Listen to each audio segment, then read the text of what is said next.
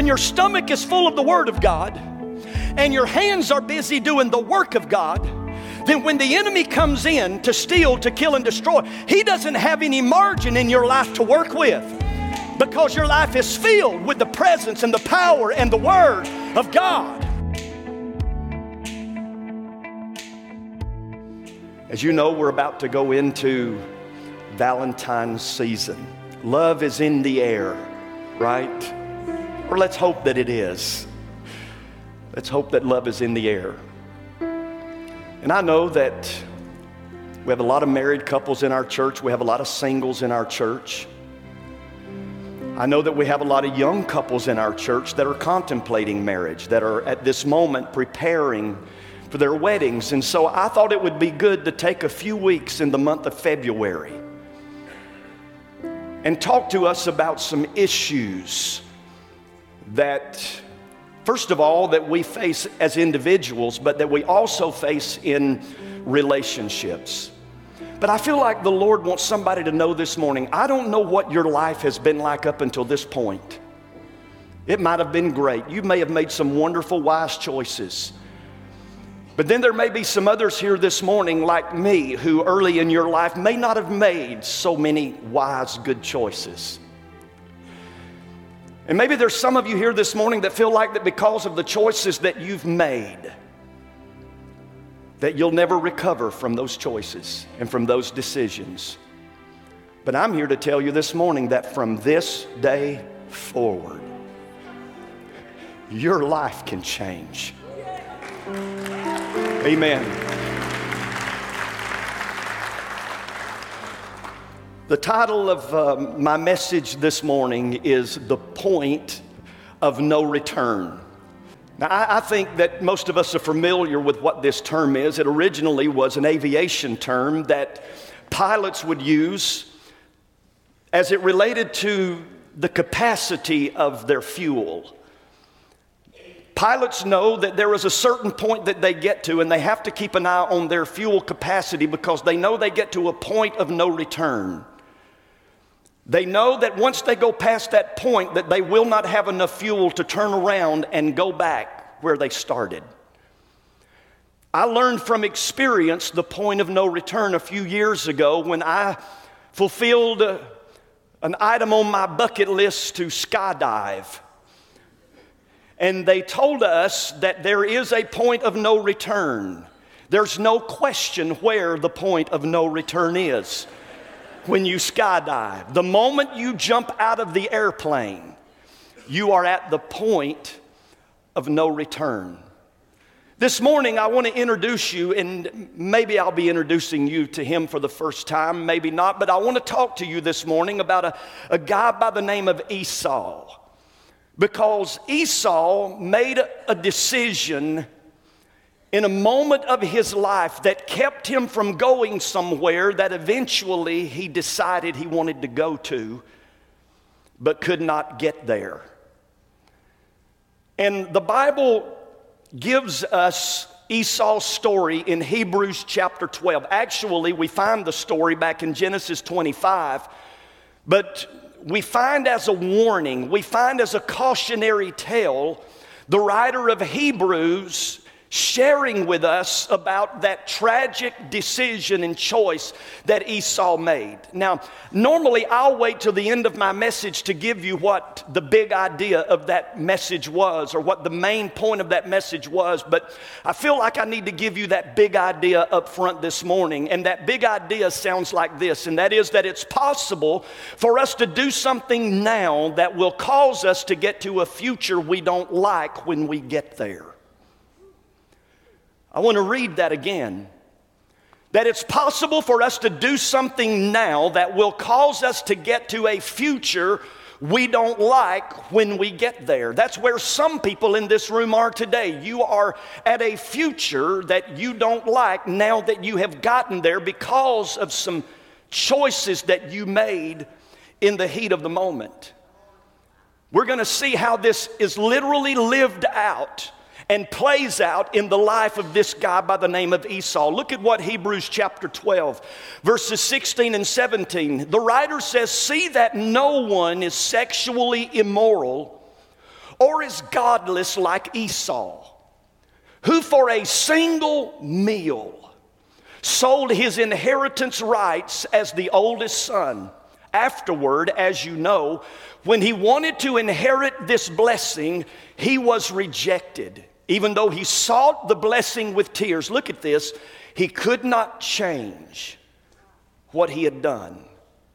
I like the way that the Message paraphrase translates this passage of Scripture. Notice, it says it like this: watch out for the Esau syndrome.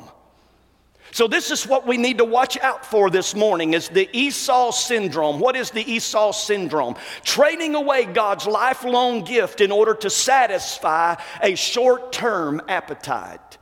You well know how Esau later regretted that impulsive act and wanted God's blessing, but by then it was too late, tears or no tears. In other words, Esau made a decision in the heat of the moment that later he regretted, and when he wanted to try to go back and undo what he had done and get the blessing that he had lost, it was too late. Even though he pleaded with tears to get the blessing back, he could not do it. Now let me just give you a little bit of context. Back in Genesis chapter 25. Actually, we need to go all the way back to Genesis chapter 12. Because in Genesis chapter 12, we are introduced to Esau's grandfather.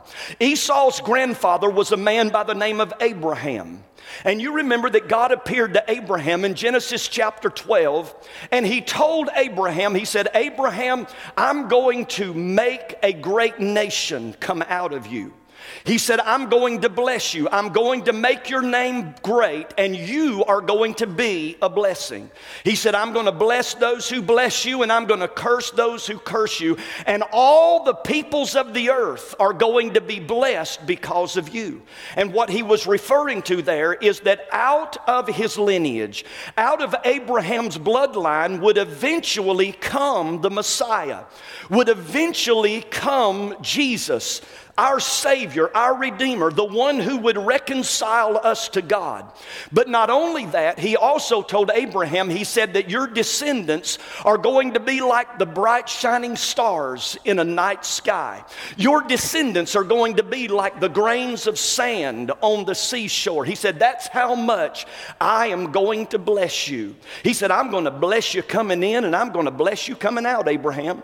I'm going to bless you in the city. I'm going to bless you in the field, Abraham. I'm going to crown you as the head and not the tail. You're above and you are not beneath.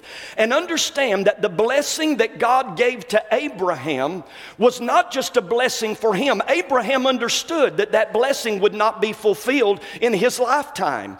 That it was a blessing that would be passed to his children and to his children's children and to his children's children's children. And so God speaks to Abraham and he says, I'm going to give you a son, because God told Abraham, he said, well, if I'm going to have all these descendants, how's it going to happen, being that I don't have a child? I don't have a son. And the Lord said, I'm going to bless you with a son. Years passed before that promise was fulfilled. And the Bible says that when the promise was fulfilled, that Abraham was very old. Very. And the scripture is specific in that he was very old, as was his wife, Sarah. Matter of fact, the Bible even says this. The Bible said that his body was as good as dead. And that's not a compliment, I'm telling you, not a compliment. His body was as good as dead. But do you know what the Bible also says? It says that Abraham believed God. Even though it seemed impossible, it was past impossible. But Abraham believed God, and it was accounted to him for righteousness. And God blessed him with that son, Isaac. And so the blessing now is on Isaac. And then Isaac and Rebekah would get married, and they would have two twins, and they would name those twins Jacob and Esau. And isn't it amazing that when we refer to those two twins, we always refer to them as Jacob and Esau? But really, it should have been Esau and Jacob, because Esau was the firstborn. He was born a few seconds before his brother Jacob, which meant that he should have been the one that carried on the blessing of Abraham. That when you go back and you read the Word of God now and it says the God of Abraham, Isaac, and Jacob, it shouldn't have been that way. It should have been Abraham, Isaac, and Esau. But what did Esau do? Well, in Genesis 25, he's been out hunting. He has an unsuccessful hunting trip, and he comes back home, and when he gets back home, the Bible says that he is famished, that he's weary, he's worn out, he's weak, he's vulnerable. And when he comes in, all of a sudden, he gets a whiff of some stew that his brother Jacob is cooking. And he is so hungry that he says to his brother, I've got to have me some of that stew. And so Jacob begins to negotiate with him. And he said, I'll give you a bowl of this stew if you give to me your birthright. Can you just hear Esau now saying, what? You mean you want me to give you my blessing? You want me, and really the birthright, being the birthright of the firstborn, that meant that you got a double portion of your father's inheritance. You got twice as much as anybody else in the family. It meant that you would be the chief and that you would be the priest over the family. And Esau maybe was thinking, you mean you want me to give all of that up? Even the fact that one day my name might have been mentioned in association with the Messiah because he would have come forth from my loins, come forth from my bloodline. You want me to give up all of those blessings just for a bowl of soup? Jacob says, yeah, that's what it's going to cost you. And Esau says, okay, you've got a deal. And in that moment, Esau sold his birthright, and all he got out of it was a bowl of soup. Now, I know we listen to a story like that, and we think, how stupid can he be? What a dumb thing to do. But did you know that you and I, if we are not careful, we can do the exact same thing in the heat of a moment. We can make a decision that could cost us God's purpose and God's blessing and God's destiny toward our lives. Now, when I look at this particular story, there are 4 things that I think we need to take home with us today as it relates to this story. And understand now, the writer of Hebrews is giving us this as a warning. He is giving it to us as a tale of warning that we need to watch out so that we don't have that Esau syndrome to where in the heat of the moment we make decisions that we later regret. And here's the first thing that we need to take home from that this morning, and that is that your desires, if you're not careful, your desires can keep you from your destiny. Your desires can keep you from your destiny. Now, for Esau, it was a desire for food. It was an appetite for food. He allowed his appetite and his desire for food to cause him to make a decision that was not a right decision in a moment of weakness and in a moment of vulnerability that cost him ultimately the destiny that God had intended for his life. But how many of you know that whether it's an appetite for food or a desire for anything else, appetites are appetites, desires are desires? Let's talk about our sexual desires for just a moment. I know we don't like to go there sometimes in church, but I think that we need to understand that the desire, a sexual desire that we have is not a bad thing. It's actually the way that God created us. It's actually the way that God wired us. But how many people get in trouble?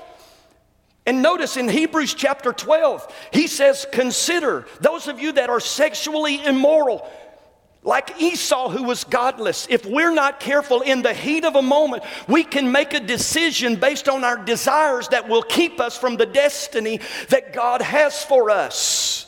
I mean, it's one thing to have a sex drive, but it's another thing to let sex drive. Now that's tweetable right there. It's one thing to have a sex drive, it's another thing to allow sex to drive. It's one thing to have a desire for food, but it's another thing to allow food to drive. to allow food to be in control of your life. The Apostle Paul talked about that in Philippians chapter 3, verses 18 and 19. Look at what he said. He said, "For I have told you often before, and I say it again," and look at this, he says, "with tears in my eyes, that there are many whose conduct shows they are really enemies of the cross of Christ."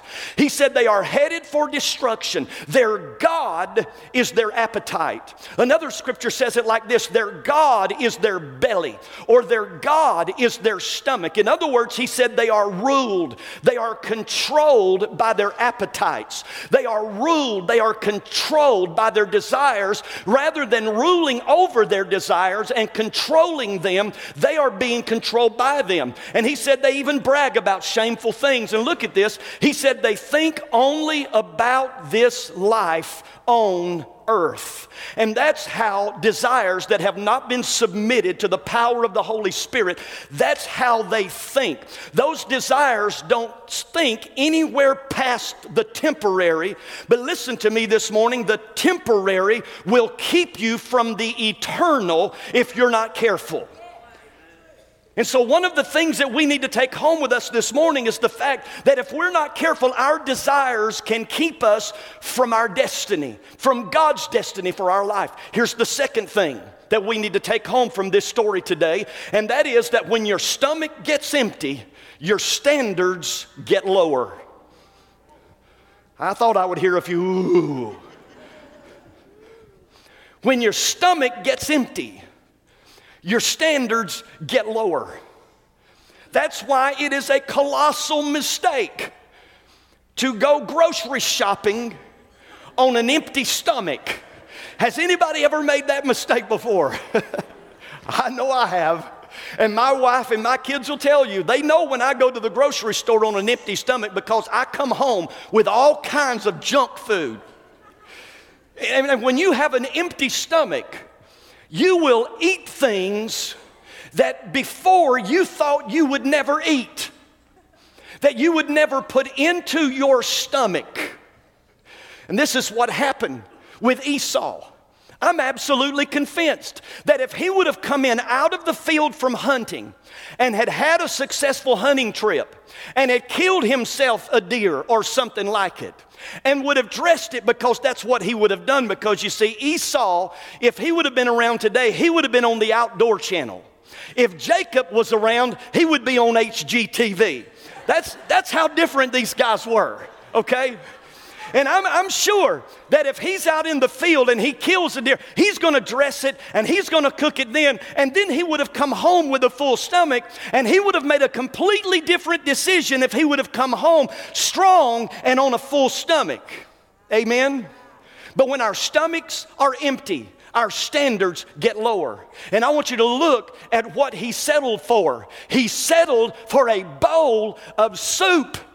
He gave it all up for a bowl of soup. Listen to what the Word of God says in 2 Peter 1 and 10. I'm going to tell you why this scripture is important. "Therefore, brethren, be even more diligent to make your call and election sure.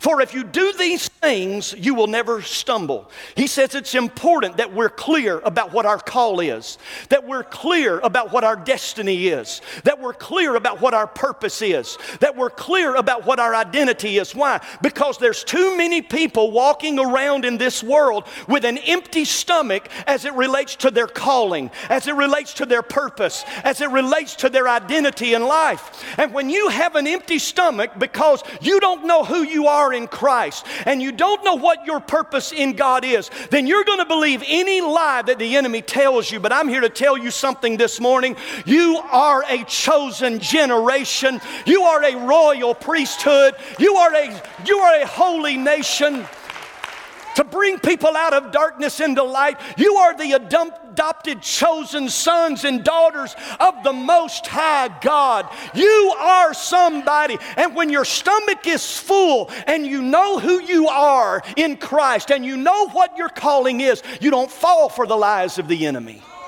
You don't settle for something less than what God has created you to be. Oh, somebody ought to give a good amen right there.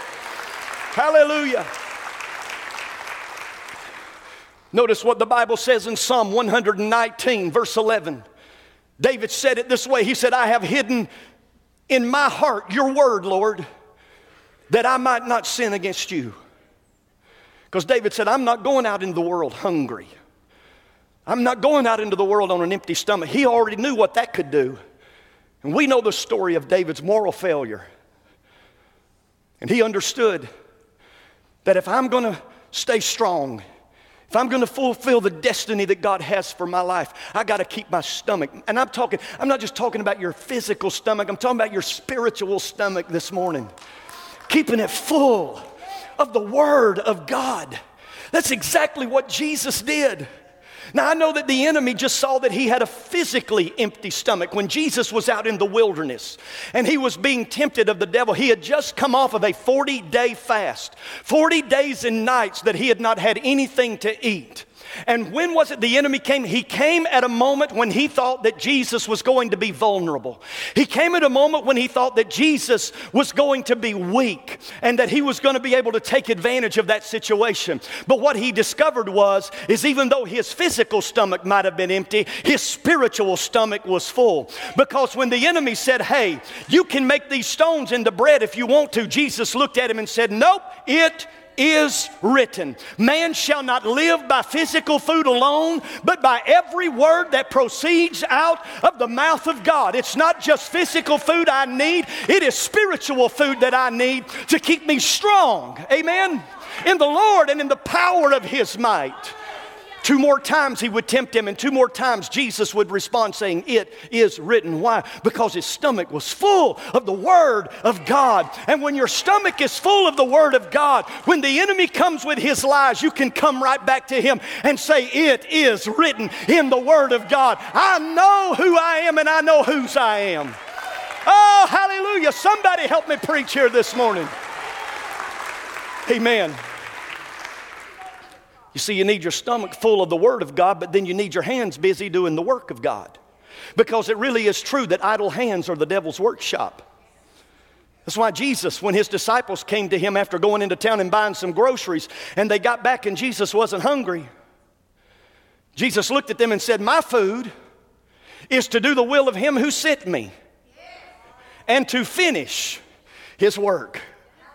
Amen. Because see, when your stomach is full of the Word of God, and your hands are busy doing the work of God, then when the enemy comes in to steal, to kill, and destroy, he doesn't have any margin in your life to work with. Because your life is filled with the presence and the power and the Word of God. Amen. So, when your stomach's empty, your standards get lower. But here's a third thing we need to take home with us today from this story, and that is, in all you do, think follow through. Here's our problem if we're not careful. In moments of temptation, we don't think at all. All we're thinking about is the moment right here before us. The pleasure that I need, the satisfaction that I need from this, the fulfillment that I need from this. But in all you do, think follow through. Can you imagine that when Esau came in and sat down at the table, famished, hungry, and smelled that soup? And let me just say something to you. The enemy is in the kitchen right now. And he's got his crock pot on. Slow cooking the death of your calling of God on your life. And you watch it because his timing is perfect. He'll show up at your weakest moment. He'll show up right after you and your spouse just had a big knockdown, drag-out fight. He'll show up when you're at your weakest moment. He'll show up when you are worn out. And all of a sudden, you'll get a sense, a smell. All of a sudden, it'll hit your nostrils, that soup that is simmering. And oh, it smells so good. And you'll think that everything that you need, every answer that you need is in that crock pot. But no, I'm telling you as your pastor this morning, the enemy's just trying to lure you in and take away your birthright, your calling, your purpose, your destiny in the Lord. Notice what the Bible says in 1 Corinthians 10:13. that the temptations in your life are no different from what others experience. So don't go around saying, hey, I'm the only one that's ever faced this kind of temptation. No, you're not. All of us have been tempted. There's nothing new. It's what the Bible tells us. The temptations in your life are no different from what others experience. And then he goes on and he says, God is faithful, that he will not allow the temptation to be more than you can stand. But when you are tempted, he will show you a way out so that you can endure. You see, if Esau, when he pulled up to that table, if he would have just taken a moment and just pushed away from the table and thought things through, how is this decision going to affect more than just my today? How is this decision that I'm about to make going to affect my tomorrow and my next week and my next month and my next year or 2 years from now or 5 years from now or 10 years from now? What if he would have just taken time to hit the panic button and say, hold on, let me think through this decision I'm about to make? And isn't that usually the solution to most of our problems that we're encountering right now? If we would have just taken time to just push away and think things through, maybe we wouldn't be where we are right now. But he said that with every temptation, he will show you a way out. How many of you want to live life with a wise heart, making wise decisions, making wise choices? Did you know the Bible tells us how to do that? In the book of Psalm chapter 90 verse 12, notice what the psalmist said. He said, teach us to number our days that we may gain a heart of wisdom. Do you know what that means? That means that when you are about to make a major decision in your life, you need to think beyond today. You need to think about, how is this going to impact me tomorrow? How is this going to impact my children tomorrow? Next week, next month, next year, 5 years, 10 years, 20 years from now. I mean, here we are thousands of years later, and we're still talking about Esau and the decision that he made. But if we would learn to number our days and say, you know what, it might bring me some pleasure and satisfaction right now, but tomorrow it's going to destroy my life. Next week, it's going to destroy my kids. Next month, it's going to destroy my family. Next year, it could cost me my job. It could cost me everything I have. If we would just take time to think through, to follow through. And I know that that is a sports, that's an athletic term that's used in baseball or in golf. That the power is in the follow through. If you always stop at the point of impact, you'll never drive that ball as far as you could drive it if you follow through all the way. That's where the power comes from, Summerton. Listen to me, folks. That's where the power comes from. It's when you sit down and you think through things, the power to follow through. And then here's the last thing that I want you to take home from this story today, and that is that your entire life can change in just a moment of time. I want the Holy Spirit to allow that to sink in. We see that from a negative perspective in Esau's life, because look at what the scripture says. Afterward, as you know, when he wanted to inherit this blessing, he was rejected. He went back into his father after Jacob had gone in and deceived his father and gotten his brother's birthright. And Esau finds out about it. He goes back into his father and he's weeping. God, Father, isn't there something you can do for me? Isn't there some kind of a blessing, Lord, that you can pray over my life? But he was rejected. Even though he sought the blessing with tears, he could not change what he had done. You say, but I thought God was a forgiving God. I thought God, oh yeah, I think God forgave him. I really do, because we see that later in his life, he reconciles even with his brother. But even though he was forgiven, he still had to suffer the consequences of his bad decision and bad choices. So yes, God is a gracious, merciful, loving, forgiving God. And he will forgive you. But you may still have to live with the consequences of that decision, that choice that you made in the heat of the moment. That's the negative perspective, but I want to speak something positive over your life this morning. Because just as your life can change in a moment, your entire life can change in a moment from a negative perspective. Listen to me. Your entire life can change in a moment from a positive perspective too. Because you need to understand that if you will say to the Lord, I'm reminded of the woman who was caught in the act of adultery, and they brought her before the Lord, and they had rocks in their hands, and they were ready to stone her. And of course, Jesus deals with her accusers and sends them away, and looks at the woman that's still laying there and says, woman, where are those that condemn you? And she said, there's no one. And he said, neither do I condemn you. But here's what he said to her.